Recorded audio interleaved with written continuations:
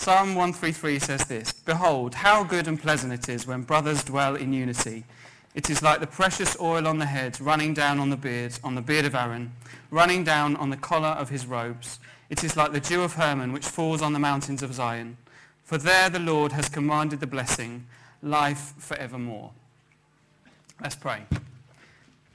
Jesus, we just welcome you today. We welcome you by your Holy Spirit to come and help us learn more about you. As we prayed and sang about earlier, we need you. We're absolutely reliant on you. We love you, Jesus, and we want to understand more about you. And today I pray that you would really give wisdom for people as they listen, that you'd give me words to speak, and that out of all of it you would be glorified, and we'd learn more about the blessing of dwelling together in unity. Amen. Question. If God, I'm not suggesting you would, but if God were to take his Holy Spirit from our midst, would it be any different? Would your lives look any different? Would our meetings together look any different? This is a question that one of the commentators asked in some of the books I've been reading for studying for today. And at the moment we're looking at a series called Devoted, and we're studying Acts 2, where God poured out his Holy Spirit in an unprecedented way. And we're looking at what happened, what does a Spirit-filled life look like, and what difference was made when the Holy Spirit was poured out. The context of Acts 2 is that there was a group of the apostles gathered together. There was a number of people, a number of believers with them, and we're told there's about 120 in their number. And they're waiting because prior to that, Jesus had promised that when he left, when he ascended into heaven, he would send another. He would send the Holy Spirit in his place, and they were waiting for the Holy Spirit to be poured out. And on the day of Pentecost, which was a Jewish festival, we're told that the Holy Spirit arrived, and they were gathered together in a house, and we're told that the Holy Spirit filled the room like the sound of a gushing wind. Like, I can't even imagine what that's like. It kind of circled around the room, and then we're told that the Holy Spirit rested and divided on all those present, and it appeared as though there were tongues of fire resting on them.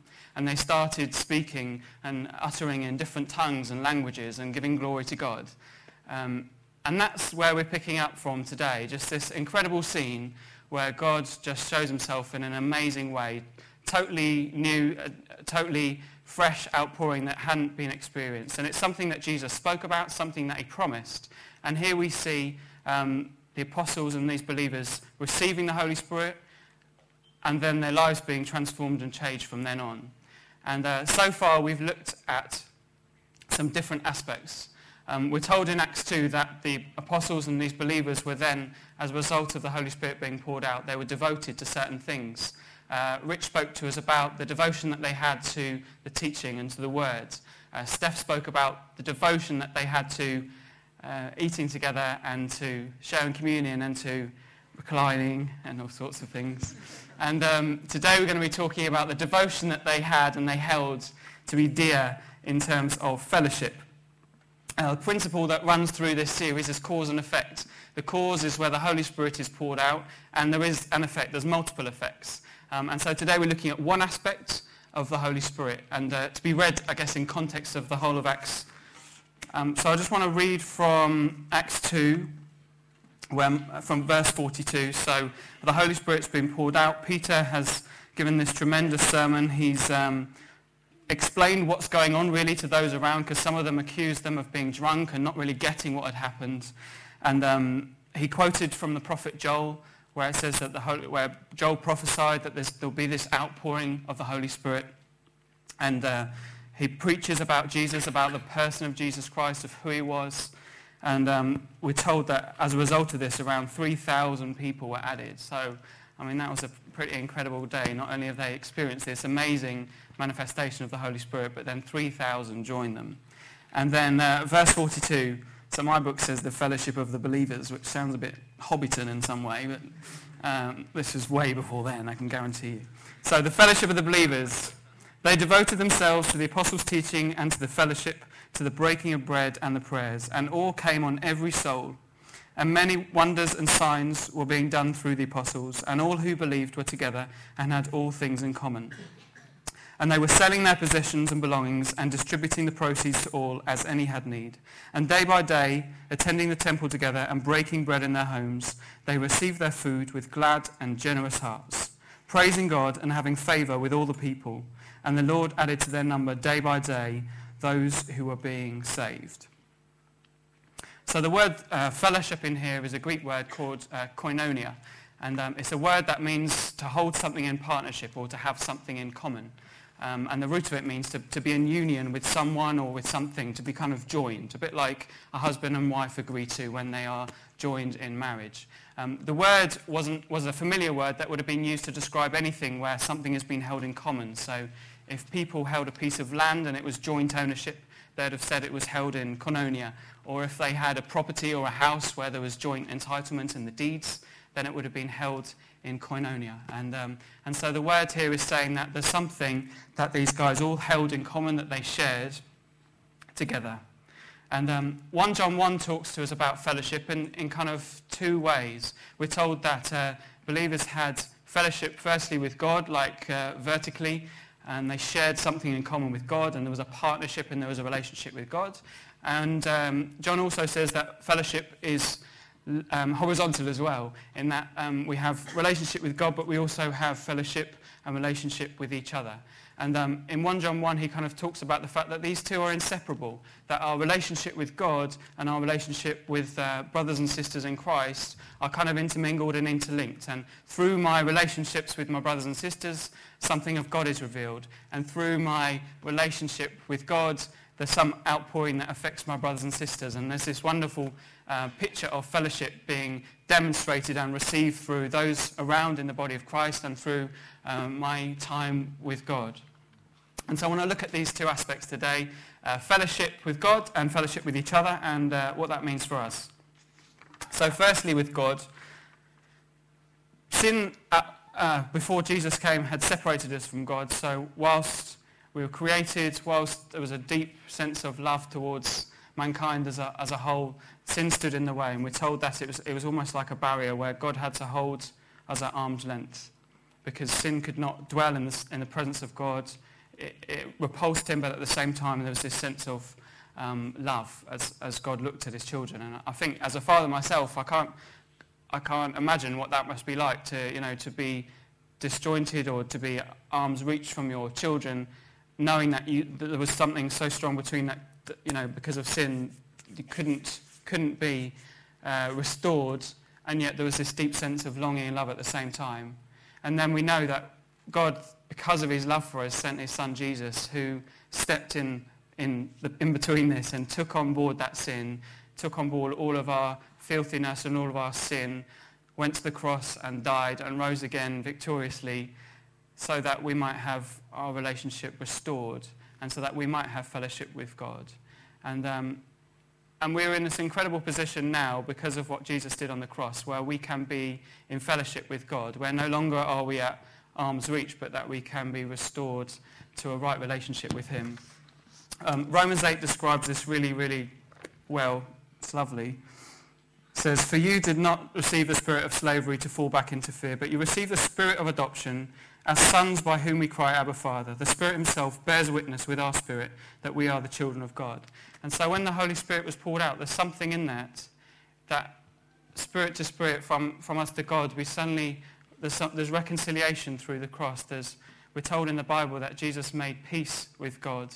And there's something of the Holy Spirit in us that cries, Abba, Father, that connects with God as a child would to their parent, that is so deep and meaningful and incredible that can only be felt by the testimony of the Holy Spirit. And the Holy Spirit brought a sense of reality of this to the believers, the apostles, as they were gathered at this point. If you imagine, they'd had time spent with the person of Jesus Christ. They'd walked with him and talked with him and seen incredible miracles and known him as a friend and ate with him and prayed with him, and then he was taken away from them. But Jesus knew that this would really disturb them. In fact, there was many accounts in the Bible where they didn't quite understand when Jesus said he had to go.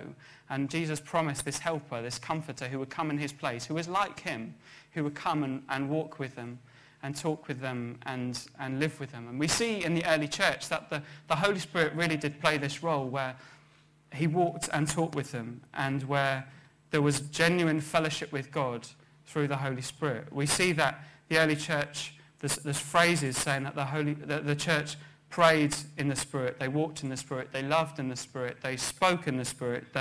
Paul describes in one account where he resolved to go to Macedonia through to Jerusalem in the Spirit. And there was this sense that they walked with a very real acknowledgement of the presence of God, of the Holy Spirit, and they walked very much in fellowship with God, as though they did when Jesus was alive. The Holy Spirit was that real to them, where they really could say that they're in partnership, that they shared their lives with God, that he was very present, a very present help. And just as I was thinking about this, fellowship with God first and foremost, we know that the cross achieves this. We know that by taking on board our sin, that we have access to the Father, that Jesus dies in our place. And yet I think there's something still to be grasped of the fellowship with God, that this kind of the blood purchased, and this day by day walking with God that we could experience, that it seems to be in the early church they had a very close walk with God through the Holy Spirit. There's a very great sense of him being there. And I've started to think, well, in my day, when I'm at work, just asking God to just come and, when I walk into a room, I work a lot in the city and in Canary Wharf, and sometimes I go into the room early before anyone gets there, and I just pray and say, God, come and be in this room, come and dwell, and come and be very present with me. Help me to do well today. Help me to glorify God in what I do. I know Dave said to me that he likes to go into his classroom early at school and goes and just says, invite the Holy Spirit to come and dwell. And I think this is the walk that is there. Jesus paid the price, and the Holy Spirit is a very present help that we can be and remain in fellowship with. And we cannot separate this from each other. And today I want to focus mainly on our fellowship with each other, because I think something of God is revealed through our fellowship with each other. If we look at the Bible, it seems to me that it's a very corporate story right from the very beginning, where we see Adam and Eve, we see the tribe of Israel and Moses, where we see Jesus, when he came, he chose 12 to be with him, to walk with him, to talk with him, to live with him, to share everything with him. And then we see in Acts with the apostles, there's a group of the apostles, and then there's this gathering of believers around. And it's a very corporate story. Even Joel's prophecy of the Holy Spirit coming was very corporate. God said that he would pour out his Spirit on all flesh, on all men and women, old and young. The young would dream dreams, the old men would see visions. I got that the other way around. But it was a very corporate outpouring of the Holy Spirit. And we see that when the Holy Spirit chose to arrive at Pentecost, it was when they were gathered all together in one room. And we know it was one Spirit, but then it divided among all of them and came down together. If we look upon the resultant effects of the Holy Spirit coming in Acts, we can see that throughout the book, they seemed to do everything pretty much together from then on. From when the Holy Spirit was poured out amongst them, they did pretty much everything together. We can read that they worshipped together, they worked together, they prayed together, they studied together, they went out witnessing together, they shared together, they suffered together. They seemed to be, intrinsically linked and bound up to each other as much as they were to Christ, and it was a very corporate affair. In Acts 2, at the point that we're looking at, this was kind of unprecedented. So there's this massive group, 3,000 believers had given their lives at this point, and it just struck me that this outpouring caused a very supernatural of God sense of fellowship, because some of the things that we read about that they went on to do, sharing food, sharing possessions, sharing time, sharing each other's houses, is definitely not natural. If you think about some of the manifestations that we read about in Acts, so if we look at possessions, for instance, that they were told that they came and bought all their possessions and shared them for the common good, that is definitely something that I think without the Holy Spirit we wouldn't have an inclination to do. If I look at my son, one of the hardest lessons that we have to teach at the moment is teaching him to share. And it's definitely not something that we're born with naturally. And he's got some toys that he doesn't mind sharing, a few of them. But if anyone touches like a digger or a truck or something that has construction abilities, if he just catches them out the corner of his eye, suddenly it's like this, floods of tears if someone goes near, any of his special toys. And, sharing is definitely not something that comes naturally to any children. I think adults probably are pretty bad. Sometimes I get called into businesses just to run workshops on, telling people how to share the toys. It's not too different sometimes, but just getting, different departments to talk to each other and to share things that they're doing. And it's amazing to see full-grown adults sometimes, with a real inability to share anything sometimes. And yet, with the Holy Spirit, I think there's something very, very beautiful in this. If we took, for instance, some of the instances that have gone on in the church, in our own fellowship here recently, we've had a couple of people who've experienced burglaries, and there's something of a sense of a corporate response to that. If one person has had something taken from them, there's a sense of injustice, and that we want to, in Christ, do something about this and respond to it in some way, and we're going to do that a little bit later in a very real way. But you see the people here, this group of believers, that they gave up everything and sold it for the common good, and that has to be a work of the Holy Spirit, because they wouldn't have done that on their own, I can tell you that much. They also shared company, they worshipped together, they spent time in people's houses. This too isn't something that comes naturally. Some people love the company of others. I personally love having people around. I know some people don't.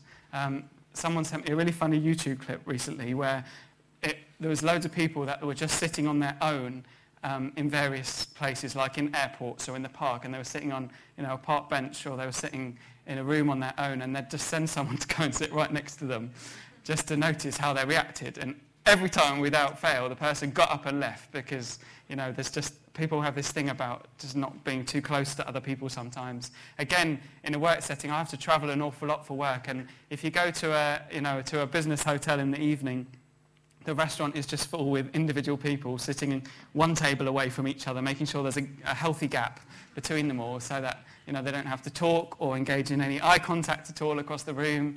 And it's not a natural thing. I've often wondered what would happen if I just went and sat down next to one of them, and said, "Should we eat together? Should we have a chat? You tell me about your life, I'll tell you about mine."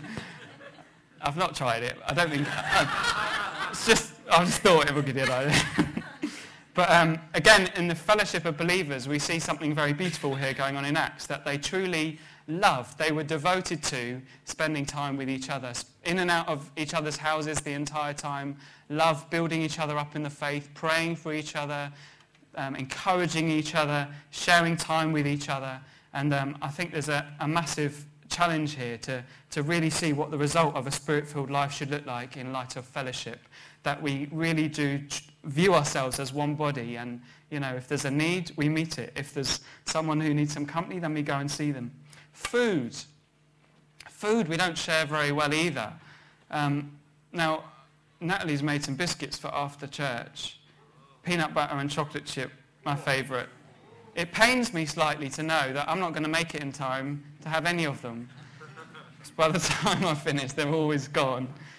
I remember at university, where you have like shared halls, and I don't know what it was like in yours, but for mine, there was one, like a shared kitchen, and people used to write little labels with their name and stick it on their food so that no one could share their food. But it never worked, because people, every time you put something in, if it was vaguely nice, then people would share it without asking. And so, it got to the point where people would individually mark every single item in the fridge with their name, so that everyone was without a doubt who it belonged to. And yet still people helped themselves, like these little overnight things would just generally disappear. And, and people would like measure their blocks of cheese, and they could tell that someone had shaved a little bit off, even if it was only a tiny bit. You knew that someone had taken something. And sharing food is quite terrible. Dave and I were having a conversation about what it's like to be married and sharing food. And wives have this terminology that they use. They say, "I'm just going to taste your food. I just want to taste a little bit." And if you ever go out for dinner, and what they'll say is, "You order that really unhealthy chocolate version. I'll order the healthy one, and then I'm just going to taste yours. I'll just taste it. What the tasting ends up in is a swapping of plates, and you don't get what you actually asked for in the first place. I can't get used to sharing my food. It's something I love very, very much, no matter how.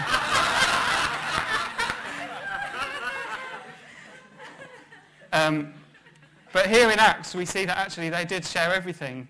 And so, even if someone had laboured over a meal and spent ages cooking it, they would gladly welcome in their brothers and sisters and share, as though, it wasn't theirs to own, but it was for the benefit of all. There's this incredible picture of fellowship, of really sharing. Again, that word koinonia. They had everything in common. Whatever people had, they viewed it as for the good of the body. And across the board, food, possessions, time, money, it was all shared together. And it is definitely an amazing, testament of the outpouring of the Holy Spirit, because this wouldn't have happened in this way before. Steph shared last week of the cultural significance of eating together, but I tell you, the significance of overcoming man's heart that is quite individualistic. That one, I think is just incredible to see how they lived and act together. In Ephesians 4 and Corinthians 12, Paul describes the body of Christ, or likens it to a real body, really, which, it's quite clever, a play on words. It's like a real body. So those of you here that are believers, like Paul says that Christ is the head, and then everyone here makes up the body, and that, there's arms and legs and eyes and toenails. I wasn't pointing over there when I said toenails, you're just generally parts of the body. But we all make up the body, and he says, we're all one, and for Christ to be revealed fully, it takes all of us working together. And I think there's definitely something on the Holy Spirit's agenda of wanting the body to work effectively so that Christ is revealed amongst us and to those that don't know Christ. Jesus said it's because of the love that people will see amongst us that will be a testament to him. And we need to kind of, grasp this idea that we really are one body, and that even though we all disperse off on a Sunday back to our own homes, there's, we are all very much together and all in this together. And in fact, let me read from a little bit from Corinthians, because it's just it's a good picture to hold in your minds when you consider fellowship, what this really means from a biblical perspective. So 1 Corinthians 12, let me read a little bit from. So this is from 12:14. For the body does not consist of one member, but of many. If the foot should say, because I'm not a hand, I do not belong to the body, that would not make it any less of a part of the body. And if the ear should say, because I'm not an eye, I do not belong to that body, that would not make it any less than part of the body. If the whole body were an eye, where would be the sense of hearing? If the whole body were an ear, where would be the sense of smell? But as it is, God arranged them, the members of the body, each one of them as he chose. If all were a single member, where would the body be? As it is, there are many parts, yet one body. And there's something in us all working together and all playing our parts and all finding the areas where God has graced you in, that collectively it just paints this incredible picture of God. And God is revealed in the body. This is how he's chosen to reveal himself through the church, so that from an onlooker it just looks incredible. But actually also being in it looks quite good as well to me. For the believers, for the family, there should be something of a sense of unity, of sharing, of real family. Paul goes on to say that because we're one body, like if one hurts, then all hurts. If one rejoices, then all rejoices. And so when things happen, like, with Joel and Housersburg, or with Foxy and Rach, it hurts. It hurts. If it hurts them, then it hurts me. And, together, then we can corporately respond to that and say, no, we're not going to have that. We're not going to let that go by. We're going to respond to that. We're going to pray for them. We're going to love them, and we're going to see them, restored back, and kind of, reverse all the bad that was done. We're going to bless you back with as much love as we can. And likewise, when something great happens, like when we can rejoice, like for Seb leaving, we're not rejoicing. We're not rejoicing, but we can rejoice because of what God's doing in his life, because, God's moving him on and there's a new chapter in his life. And because he's part of the body, then we can rejoice with him. Or when something happens, we can feel it. And this is how the body should be, that we can all respond together and cry with each other, laugh with each other, share with each other, feel joy with one another. And it's a wonderful, wonderful picture of what it could be. So practically, I think there's a bit of a charge to make this happen. We know that the Holy Spirit was poured out, and that as a result, this magnificent picture of the body of Christ started to develop.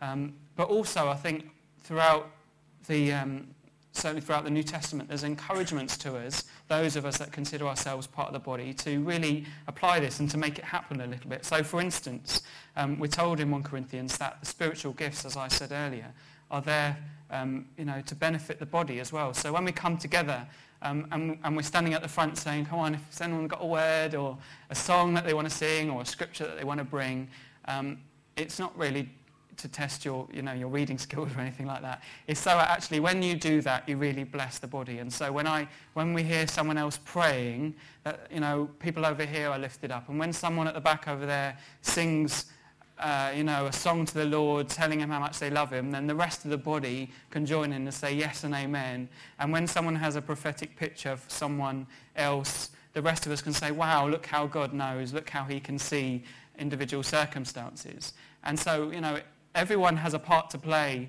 and so that God can be revealed. It's so the glory can go back to God. But, we want this to be a functioning body, and it's definitely, the Holy Spirit's in those who believe, and there's some co-laboring to be done with Christ in this. Also encouragement. We see that, encouraging each other is a gift of the Holy Spirit, that we can, if you see one of your brothers or sisters, just tell them what you love about them. Say to Phil, I love it every time that, I meet you. You're always just full of strength and encouragement and your passion to pray, or whatever it is. Joel, it's so good, it's so good to see you back. It's, whatever it might be, just to give words of encouragement to each other. You don't get much of it anywhere else, I can tell you that much. You don't get much of it in the workplace very often. It's probably the opposite. And so when we come together, there's something of encouraging each other in Christ as well, in telling each other that you love each other, and telling each other what you see of Christ in each other's lives, and building each other up and strengthening each other, so that then you might go out and impact those world around. When we come together like this, it should be a time where you're just overwhelmed by the sense of God because of what he's doing in that life and that life and that life and that life, and because of the testimonies of the way God has turned situations around and moved in people's lives, and won their lost families and healed the sick, and that we rejoice all together as one, so that then we might go out and just think, wow, God is amazing, I'm going to go and tell everyone. It's a great picture of what it could look like. And so I think there's things that we can do with each other, just to think, well, how can I help build up this body today? How can I make it my concern that we're an effective body and that we all work together?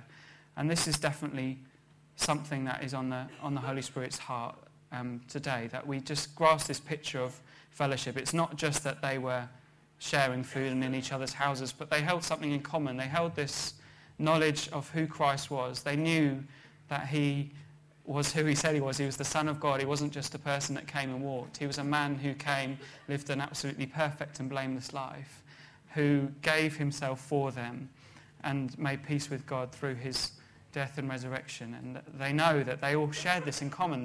I think there's nothing greater that we could say, well, those of you who are here today who think they consider themselves to be believers, there's nothing greater that we could share in common. There's tremendous diversity in the room, which is brilliant in terms of backgrounds and experiences and age and level of how good looking you are. But yet we all have this incredible thing in common. Yeah. All have this incredible truth in common that, well, for those of you that know Jesus, we have this truth that we know who Jesus is, we know what he's done, and we can rejoice in that together. And it's something that is incredibly unifying. And that's the work of the Holy Spirit. And also for those who don't know Jesus, then it should be something that they can look on and say, wow, there's something about these people. I don't know what it is, but there's something about them that just causes them to come together like nothing else, and causes them to love each other beyond circumstances, and for them to say, I want some of that. We were singing earlier about the Holy Spirit being like a river, and Jesus said that it will be like rivers of living water. And I believe that fellowship is firstly, firstly that we can have fellowship with God through Jesus Christ. We can have fellowship through each other, with each other, and that too reveals Jesus. But it doesn't end there. It's like a river is supposed to be something that flows and keeps flowing out and out and out. And these things, our relationship with God and our way of relating to each other in a Christ-like way should be an incredible testament to those around. And Jesus said they would know, the world might know that they love me, that I came and loved them because of what they should see, because of people observing how we interact with each other and how we give ourselves for each other and favour each other above ourselves. And it should be this incredible thing that it then overflows out of here, out to all that we meet. And then it creates more worshippers for God, that they think, wow, there's something in this, just Jesus person is very, very real, and ultimately the glory goes back to God because more worshippers are created. They think, amazing God, you're just incredible, and the glory goes to him, it's all for his fame. One thing I learned, probably the only thing I learned from my geography degree, was that rivers are cyclical, and I think that God chooses these brilliant analogies so that we get things, in the Bible, the body, we can understand how a body functions, and rivers of living water, because a river, it starts off somewhere, starts off high, it rains down from heaven, a bit like the Holy Spirit rains down. It starts at the top, it goes through the rivers, and then as the river approaches the sea, it divides up into deltas and splits up, a bit like how the Holy Spirit should be coming through you, out through you, dividing up over all the people you come into contact with, and then ultimately the rivers go back into the sea. The seas don't go up. They go into the sea, and then it goes back in, evaporates back up again. It's cyclical effect, and I believe the Holy Spirit should be a similar kind of thing, that we can be in right relationship with God. We can be in right relationship with each other. It can impact those around. They give glory back to God, and so it keeps coming around. And we're told to be filled and to keep being filled by the Holy Spirit, and to be encouraged to seek God for more of his Holy Spirit, because the more I'm filled, hopefully then there's more overflow that goes into the people that I'm around, and it overflows into believers and non-believers, and there's a testimony and a witness to Jesus, and they too then get filled with the Holy Spirit, and they come to know who Jesus is, and the glory goes back to God, and it keeps on going in that cycle. So fellowship is with God, it's with each other in an unprecedented way, because of what Jesus did on the cross. The Holy Spirit was poured out so that we might be empowered to love God, to love each other, and to love those who don't know him in an incredible way.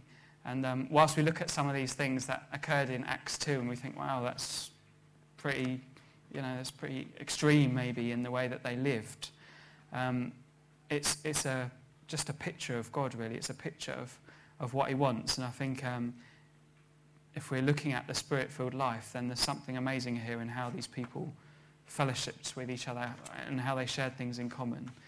And it's a challenge to us to really think about how we view ourselves in this body, and not to get too proud to ask for help or to come along, but to really get involved and to dig into this body and to take part and to come along to prayer meetings and to get involved with gospel communities and to invest for the glory of God, for the good of the kingdom, so that it then might flow out, as we were singing in earlier, onto the streets and people around. That's the hope.